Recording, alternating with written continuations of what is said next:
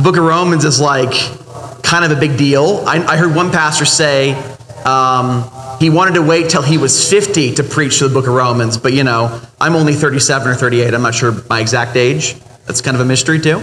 Don't keep track. So, this is a very rich book, and so here at Corner Canyon, we go verse by verse through the Bible. We preach through books of the Bible, and that way we get all of the Word of God, and even those verses that people want to skip over, we go through it all because we think all of the Bible is helpful and grows us in our Christian life. It's all God's Word, and it's all wonderful to us. And we also have an Old Testament reading because, as you'll see, especially from this sermon, both the Old and the New Testament point to Jesus Christ. They're written by the same God, inspired and holy, and build us up in our Christian life. So both are just wonderful for us. And so that's why we have both an Old and New Testament reading.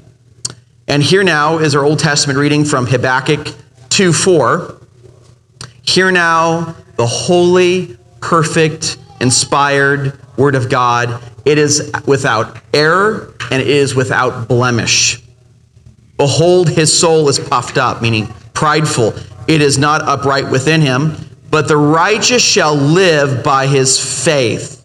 Habakkuk 2:4 includes our Old Testament reading. And now we're only tackling 4 verses in the book of Romans because it's very dense. It's got a lot of wonderful truths that just transform our lives. So we're going to go slowly through it to understand just all of God's truth and try to unpack it here this morning. So Romans 1:1, very first verse in our series of the book of Romans. Hear now the inspired, authoritative Word of God.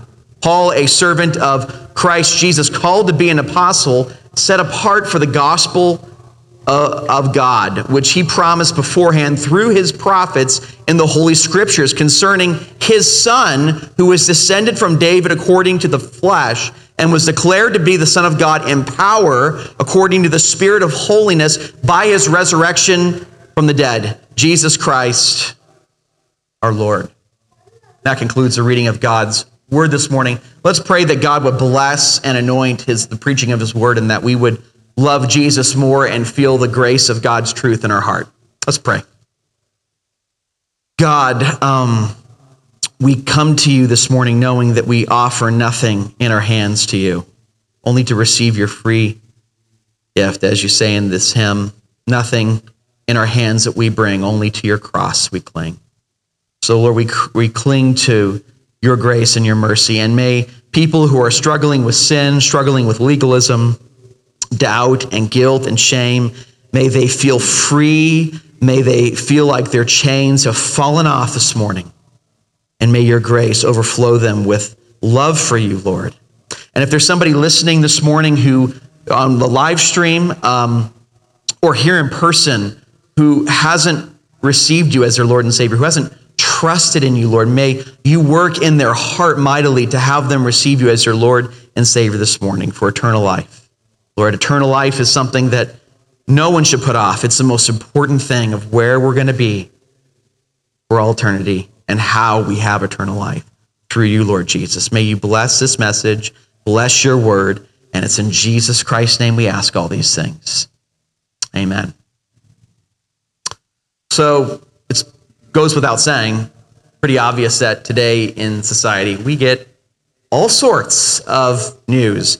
Not only do we have, I guess I'm called a geriatric millennial, but growing up we had the TV and the newspaper, but now we have everything, iPhones, tablets, smartphones, computers, everything, all the time. We live in this information age. And in fact, I can't even go up here with my cell phone, not on airplane mode, because random notifications of news will just constantly pop up on my phone.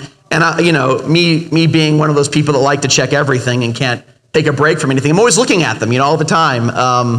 And usually it's bad news I'm looking at, because that's according to you go on Google and you type in is most news positive or negative, you're going to find that 90% of the news we read today is negative. You could just Google that, just check it out. And obviously, I think the coronavirus pandemic has definitely made an increase on the negative news and the depressing news cycles going on that we have to read. And it's hard to stop because we as human beings, we are attracted to negativity, right? We see a car wreck on the side of the road and we don't look away, we look at it. Especially if you're like me, that's how human beings are. And I actually heard of one news organization that tried to do positive news for a day, and they lost more than 50% of their viewership because it wasn't negative. People love negativity. We're attracted to it. That's why every organization in the world struggles with negative information, gossip. And it's not good for us, but yet we're attracted to it. It's like McDonald's fries. You eat it and you're like, this is a mistake. It tastes good going down. But later on, you're going to find out it's a big mistake. And so the bad news, the bad information, it hurts people. I've seen it hurt people the past year. It puts people in a dark place. And this is why I wanted to especially preach on the book of Romans in this season, because the book of Romans is all about the gospel, which gospel means not bad news, good news.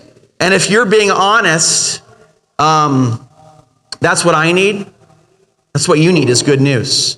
The Romans, they needed good news too. And Paul wrote this good news to them at 57 AD. He was trying to lay out his gospel to the Church of Rome so that he can use that church as kind of a staging ground to do his evangelistic effort and missionary work in Spain. So he hadn't planted this church, and so Paul was just laying out his gospel in the way that he knew. This is kind of like him laying out all of his doctrine and theology and what the scriptures teach to these Romans to show what the gospel is. And so Paul, through Paul, I guess, gives them, they definitely gave good news, which is that Jesus has come to save you of all of your sins. And this is not just something like that unbelievers or atheists or, people who are lost need to hear. This is something that Christians need to hear. This is something that I need to hear.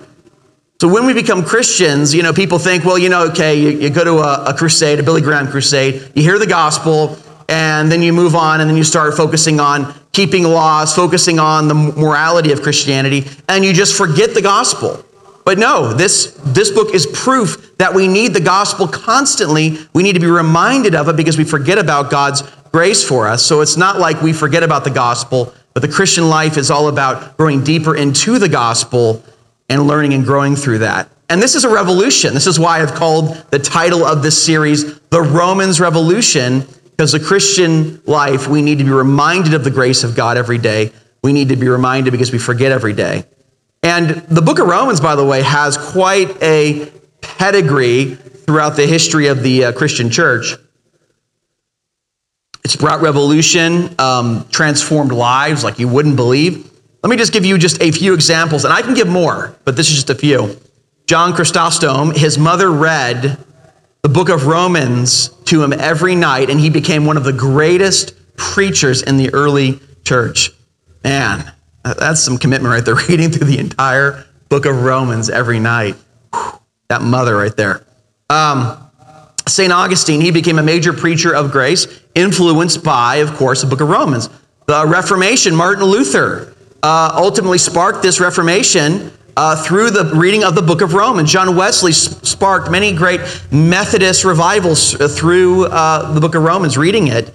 And it greatly impacted, of course, John Bunyan and William Tyndale. And so this book says truths that really are shocking and amazing. That's why I call it a revolution.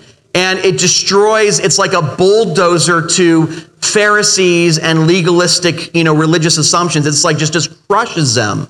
And so, this idea that, okay, you really got to work hard, climb that stairway into heaven and really strive to be saved and all these things. Or, in order to be a Christian, your whole life has to be together. You have to be living this perfect life. So whenever unbelievers see us fall short in sin, they think, well, you're a Christian. You're supposed to be really, really good all the time. And the book of Romans just shatters all of these religious assumptions that the church has and the culture has. And so this book has actually been described as a bomb, a theological bomb going off, because of its just powerful truths that brings transformation and love for Christ. This is what Robert Capon says. He says, the epistle to the Romans has sat around in the church since the first century like a bomb, ticking away the death of religion. And every time it's been picked up, the ear-splitting freedom in it has gone off with a roar. The only sad thing is that the church as an institution has spent most of its time playing bomb squad and trying to defuse it. For your comfort, though, it can't be done. Your freedom remains as close to you as your life in Jesus and is available to you as your understanding as the nearest copy of a book. Like Augustine, therefore, tolo lege, take and read, and then hold on to your hat. Compared to that explosion, the clap of doom sounds like a cat pistol. Not cap, like a cap gun, cat pistol. Because it destroys death and sin, and it tells us we're free in Christ. And so I'm excited to go through this encouraging book that we all need in this season. We all need encouragement and to be reminded of God's love and grace for us. So let's start here in verse 1. Paul, a servant of Christ Jesus, and the Greek word there for servant is doulos. It can also be described as slave of Christ Jesus. And so Paul was committing his life to Jesus and to the gospel for God radically saving him by his grace. It says, called to be an apostle, set apart for the gospel of God. So he's set apart for this purpose of preaching the gospel. Now, something he claims here, I want to get, because I've heard misunderstandings about apostles, the office of apostle. He claims to have the office of apostle here and everything that goes with being an apostle, the authority. So what is an apostle? Because, I've met people that really struggle with what it even is an apostle. What does that even mean biblically? What is an apostle? And an apostle, just to give you a short definition, we'll kind of unpack it, but it's an office in the early church where an individual was sent by Jesus to speak authoritatively for Christ and to establish his church in the first century. That's what an apostle is, and that's what all apostles did in the first century, right? Now, what makes someone an apostle, though? Well, what are the qualifications for an apostle? I've seen people say all sorts of things about that, but there actually is biblical qualifications laid out for an apostle like Paul in the New Testament. And one of them is just obvious, is that you had to be sent by Jesus. You had to be commissioned by Christ himself. You see that in Luke 6:13. It's also recorded in the book of Mark. But yeah, that you're sent and chosen by Jesus. But another one, and this is what people forget. I see people on TV, they claim today that they're apostles. I've heard people say that. But a necessary qualification, and people miss this, for being an apostle is that you had to see the resurrection of Jesus Christ. You had to see Jesus Christ, not just a vision or like some private experience. You had to see objectively the resurrection of Jesus Christ, not just like a dream. Like you said, well, I dreamed of Jesus last night, so I can be an apostle now, Nate. Well, no, you have to see him in his physical resurrection body. That is a objective qualification here in the scriptures for what makes someone an apostle today. And just to see this, I'll give 3 verses, but Acts 1:21 through 22, just briefly looking at this. So one of the men, and this is, Judas dies, and they're going to replace Judas with Matthias here, and so he's laying, the apostles are kind of setting up the qualification for being an apostle. So one of the men who had accompanied us during all the time that the Lord Jesus went in and among us, beginning from the baptism of John until the day when he was taken up from us, one of these men must become with us a witness in his resurrection. Must become. There's no quabbles or quibbles about this. This has to be the case. They had to see Jesus as a resurrected Lord. And then Paul confirms this all the more in 1 Corinthians 9:1. He says, am I not free? Am I not an apostle? Have I not seen Jesus Christ, our Lord? Again, emphasizing this is a clear qualification. And Paul really kind of closes a door if there can be any future apostles today in the church. He closes that door hard in 1 Corinthians 15, verses 7 through 9. Then he appeared in his resurrection body, not just a dream that you have, but his actual resurrection body. He appeared to James, then to all the apostles. Last of all, it's the last appearance of the resurrected Christ. It's to Paul. It's to Paul. as to one untimely born, meaning this is like totally last. The fact that he even appeared to me is shocking. It's untimely. It's unexpected. He appeared also to me, for I am the least of the apostles, unworthy to be called an apostle, because I persecuted the church of God. So there are no more apostles today because Jesus is not manifesting in his resurrection body to people. He is ascended on high and praying and interceding for us by his grace and mercy. So he's not no longer appearing unless you're talking about the second coming. Then yeah, he's going to appear at the end of time. But we won't need apostles then because we'll all be in heaven. So we're good to go. And so this is why the role of a prophet and apostle is only at the initial founding. These offices are only at the initial founding of the Christian church. It's not a perpetual office. It doesn't go on and on and on. And this is what Ephesians 2:20 says. So then you are no longer strangers and aliens, but you are fellow citizens with saints and the members of the household of God, referring to the church, built on the foundation of the apostles and prophets, Christ Jesus himself being the cornerstone. And so the church is built on this foundation of the apostles and prophets, and not continuing today. It's a once and for all unrepeatable event.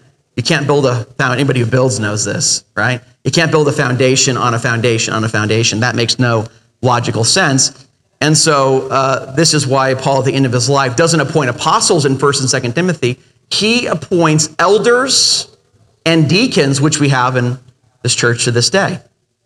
And so Paul says, he goes on to say, he's set apart for the gospel of God, preaching that gospel of God. And the Greek, more clearly translated to really capture the meaning here, is the gospel from God. The source of the gospel is not in you or from man. The source of the gospel is in God himself, his grace, his love, his mercy. And Jesus is God. So the gospel, its source, its truth, its foundation is not in us.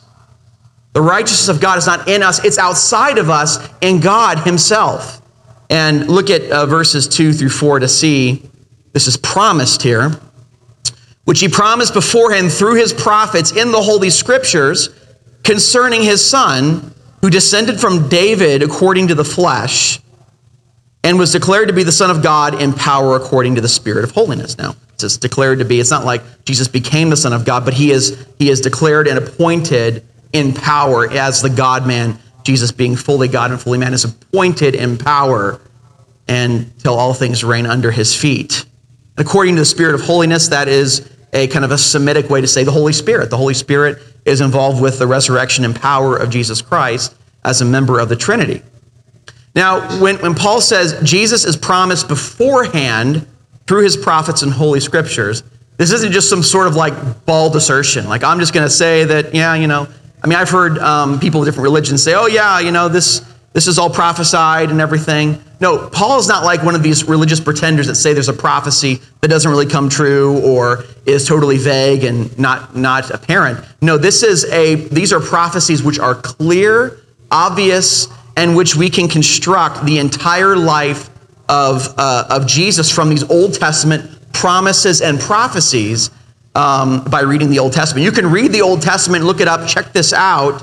I'm just going to give you guys 13 things that we can construct about the life of Jesus. There's like over 40, and you don't have to write these down. Josh Reed is going to put this in the live stream, in the chat, so you can go to the YouTube video and see all 13 of these things that we could construct almost everything about Christ from the Old Testament. So Paul's not just making this up. This is found in the Old Testament. One, born of a virgin, that's Isaiah 7:14. Many of you have heard that at Christmas, so you can just know what I'm referencing. Born in Bethlehem, that's Micah 5:2, another Christmas one. Heir of the King of David, that's 3, Isaiah 9:7. Called Emmanuel, which means God with us. The Bible teaches Jesus. The Old Testament teaches that Jesus is God, Isaiah 7:14. Had a messenger that prepared the way for Christ, John the Baptist, Malachi 3:1. Ministry would begin in Galilee. Very specific there. We start getting really specific. Isaiah 9:2, rode into Jerusalem on a donkey. Very specific, Zechariah 9:9. Betrayed for 30 pieces of silver. That's very specific, Zechariah 11:12-13. Died by the hands and and feet being pierced, Psalm 22:16, died with criminals. There's a lot in Isaiah 53, let's face it. That's a pretty packed chapter if you want to read like that. You read it to people, they think it's actually a part of the New Testament. I've seen people use that trick. Died with criminals, Isaiah 53:12. Died for our sins, Isaiah 53:5. Lots casted for his clothing, Psalm 22:18. Came to life after death, Isaiah 53:10. And that's like maybe 20%. Point is, there's a lot here. And these prophecies are so numerous, so abundant, so obvious, so clear, that this has been crafted into a reason or an argument.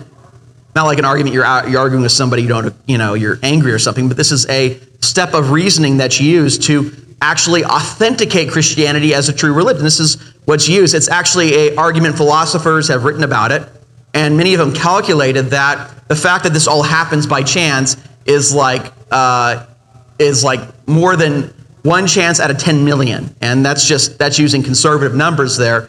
There's all these papers on this, but here's just the basic structure of the argument for Christianity from prophecy. That's how clear it was promised and predicted that Jesus would come as a Christ.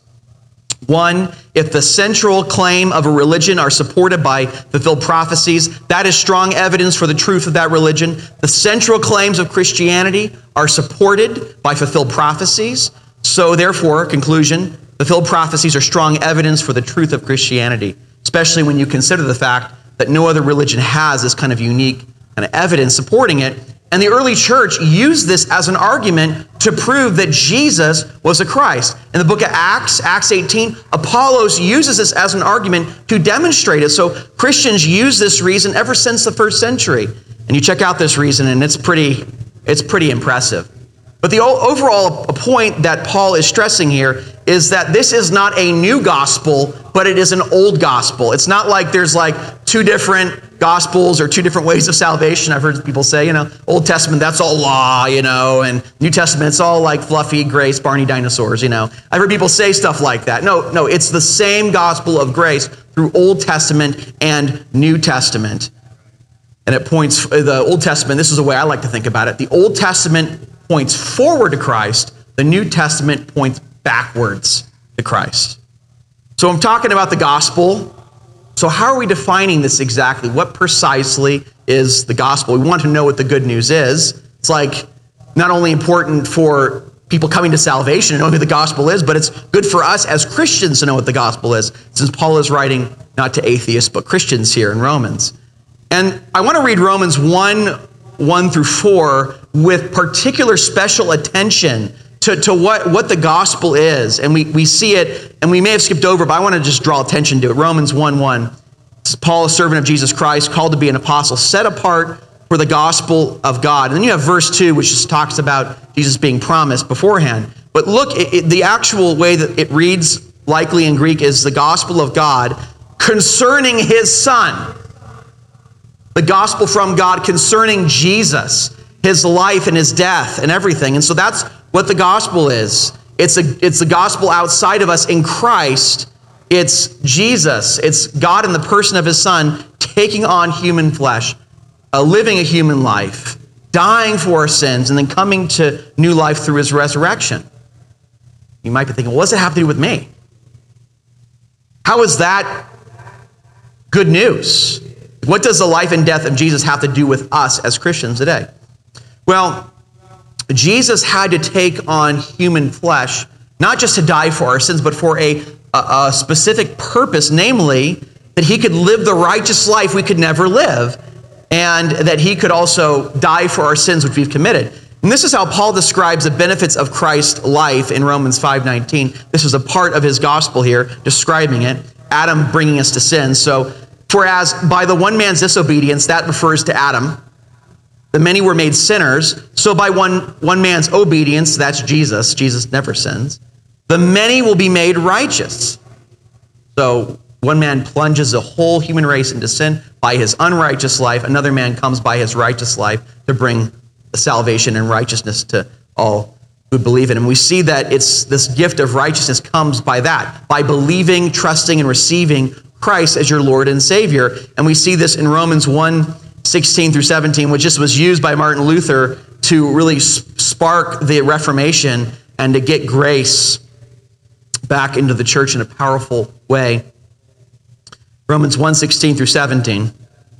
For I am not ashamed of the gospel, for it is the power of God for salvation to everyone who believes, to the Jew first and also to the Greek. For in it the righteousness from God is revealed from faith for faith, as it is written, the righteous shall live by faith.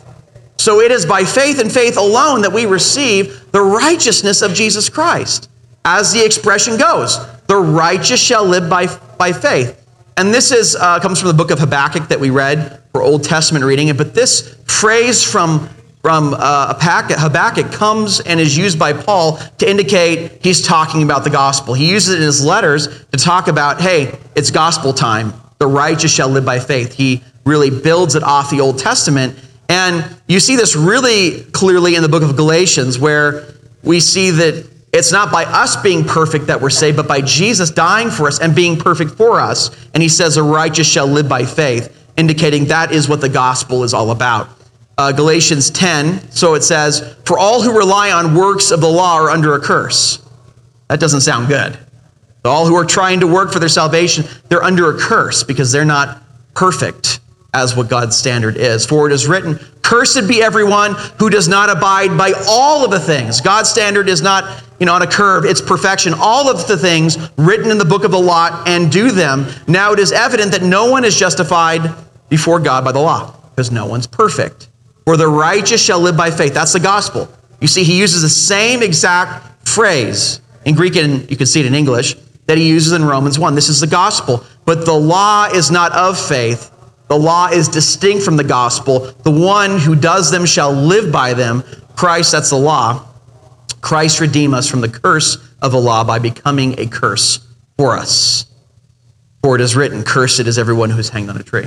So the gospel expression that the righteous shall live by faith is something that means we should not try to work for our salvation by keeping laws, by obeying ordinances.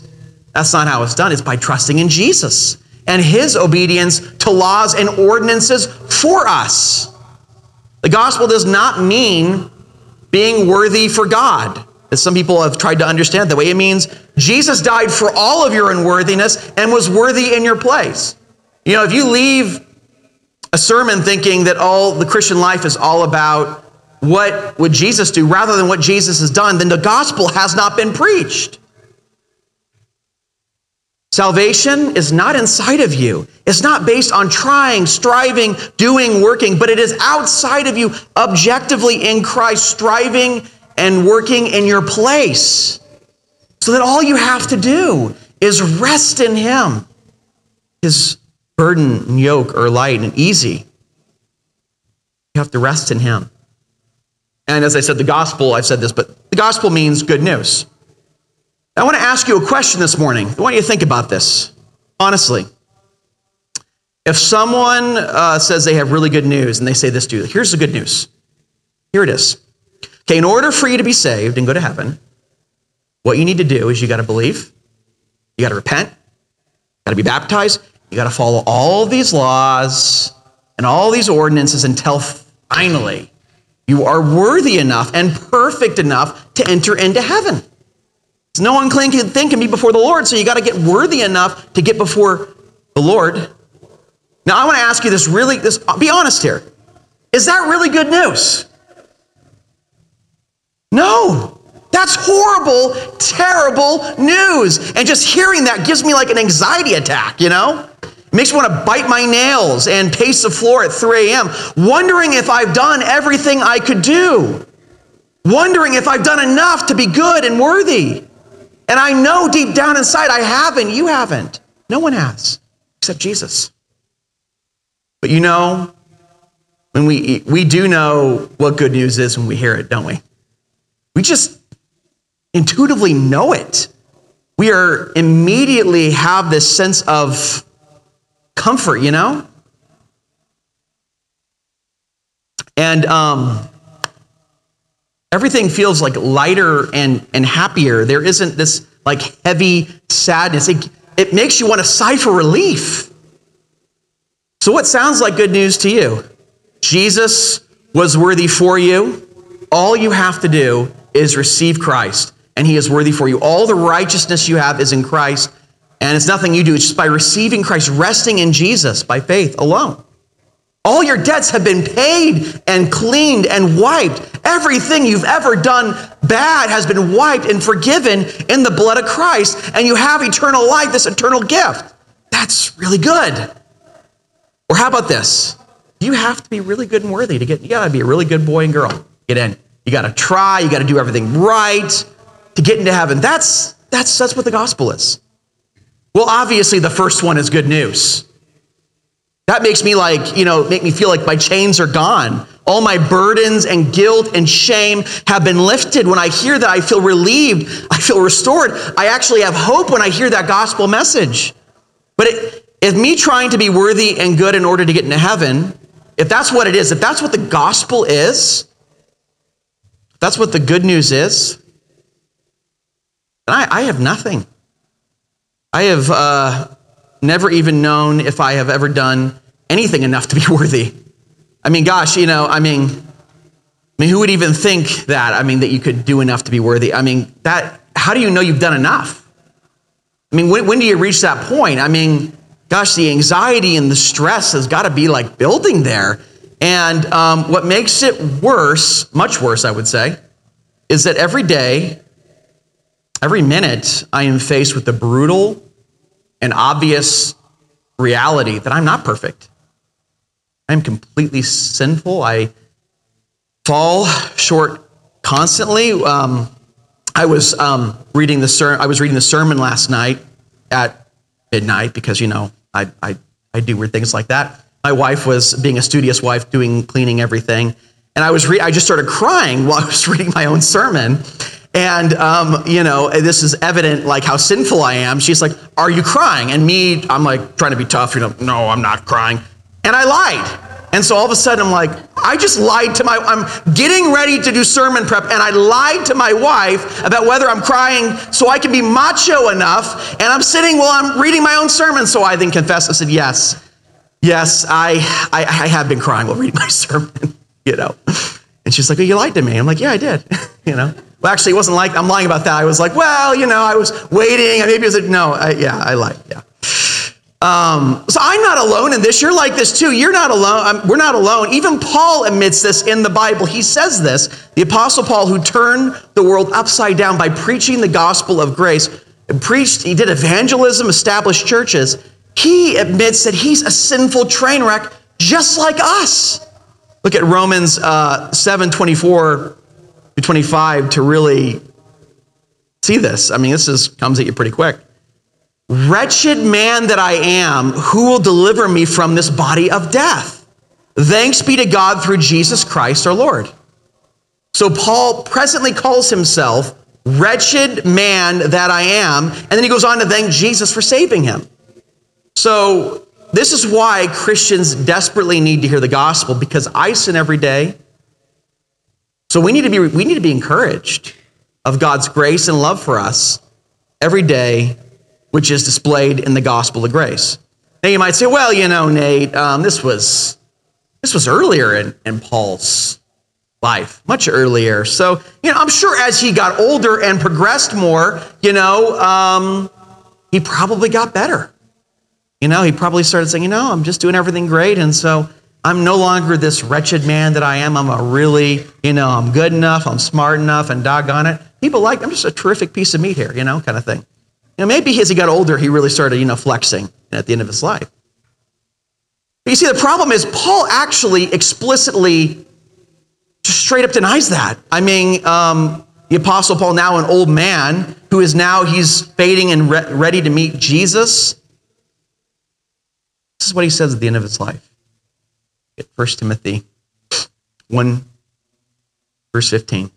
"The saying is trustworthy and deserving of full acceptance, that Christ Jesus came into the world to save sinners, of whom I am the foremost, the chief of sinners." And by the way, the New Testament was written in Koine Greek. We know that. We can translate it. We know what it means. I read Greek. And the I am the foremost is in present tense in the Greek, meaning he is saying, presently, I am the worst guy I know. Presently, I am the chief of sinners, because he knows himself. I mean, you know, if we were to just take one day of your life and then play it up on this screen and everything you've thought for that entire day, you'd never come back to this church. And you know it's true. It's obviously true, because we know ourselves and we know inside we are messed up. We are broken. And so if someone says to you, oh, you know, this kind of checklist Christianity, oh, the gospel is keeping a checklist of do's and don'ts, laws and ordinances, then the question always has to be, is how is that really good news? That's the scariest news ever, if we're really being honest. It's crippling.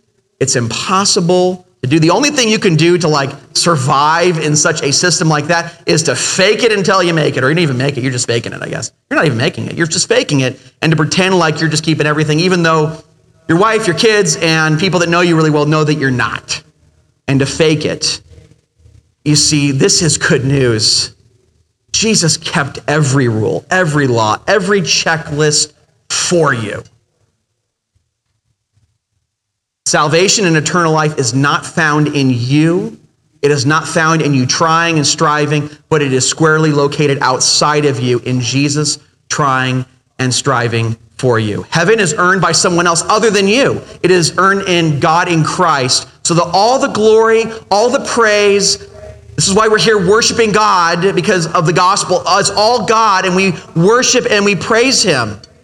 It's not by your blood, sweat, and tears. It's by Jesus's. You are not the hero. Jesus is the hero for you. You are not worthy. Jesus is worthy for you. You are not good. Jesus is good for you.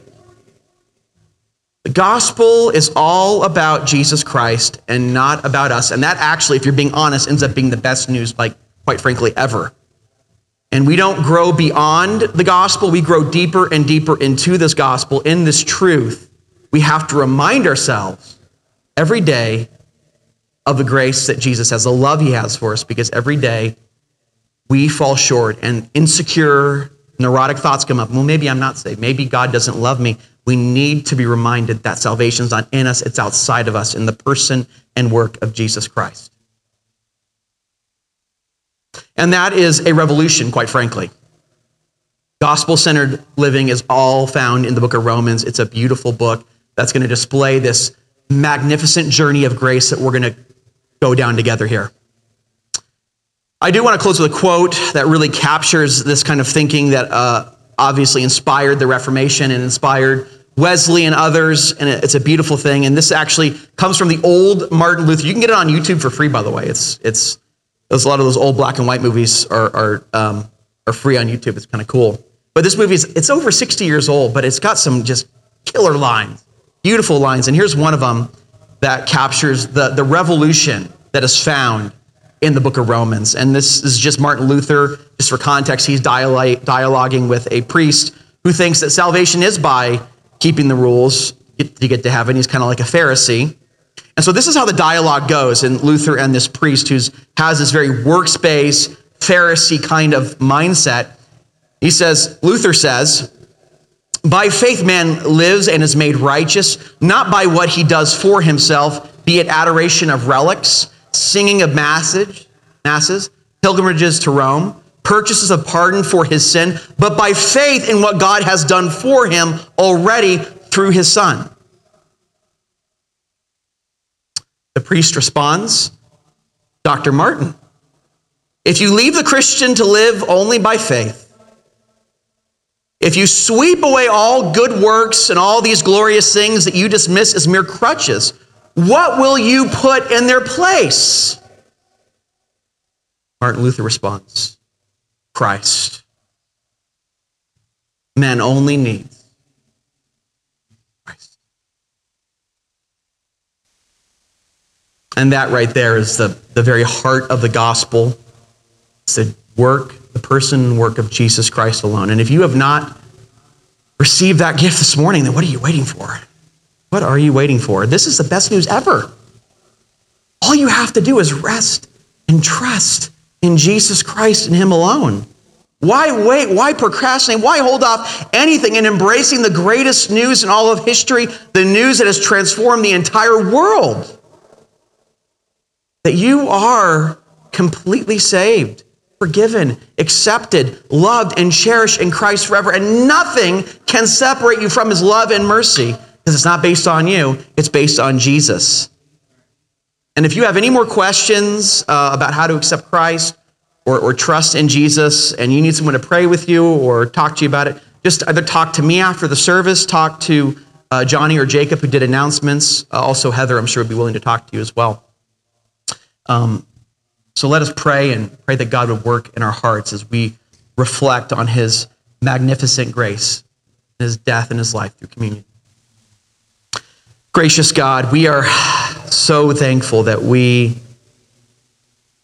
are saved by your blood, by your righteousness, because in us we don't have righteousness. Our best works, as the prophet Isaiah says, are filthy rags. And if we're being honest, our best days are a mess. We need you every hour. Lord, we need to be set free every single day because sin and shame enters into our heart. Lord, and so I ask that if anybody is here and they need to be set free from shame, from guilt, from lack of love, being not cherished, Lord, we pray that you would open their heart to trust and receive you as Lord and Savior.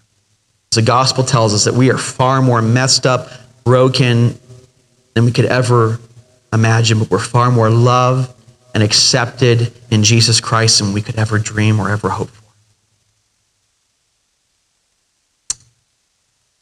Jesus.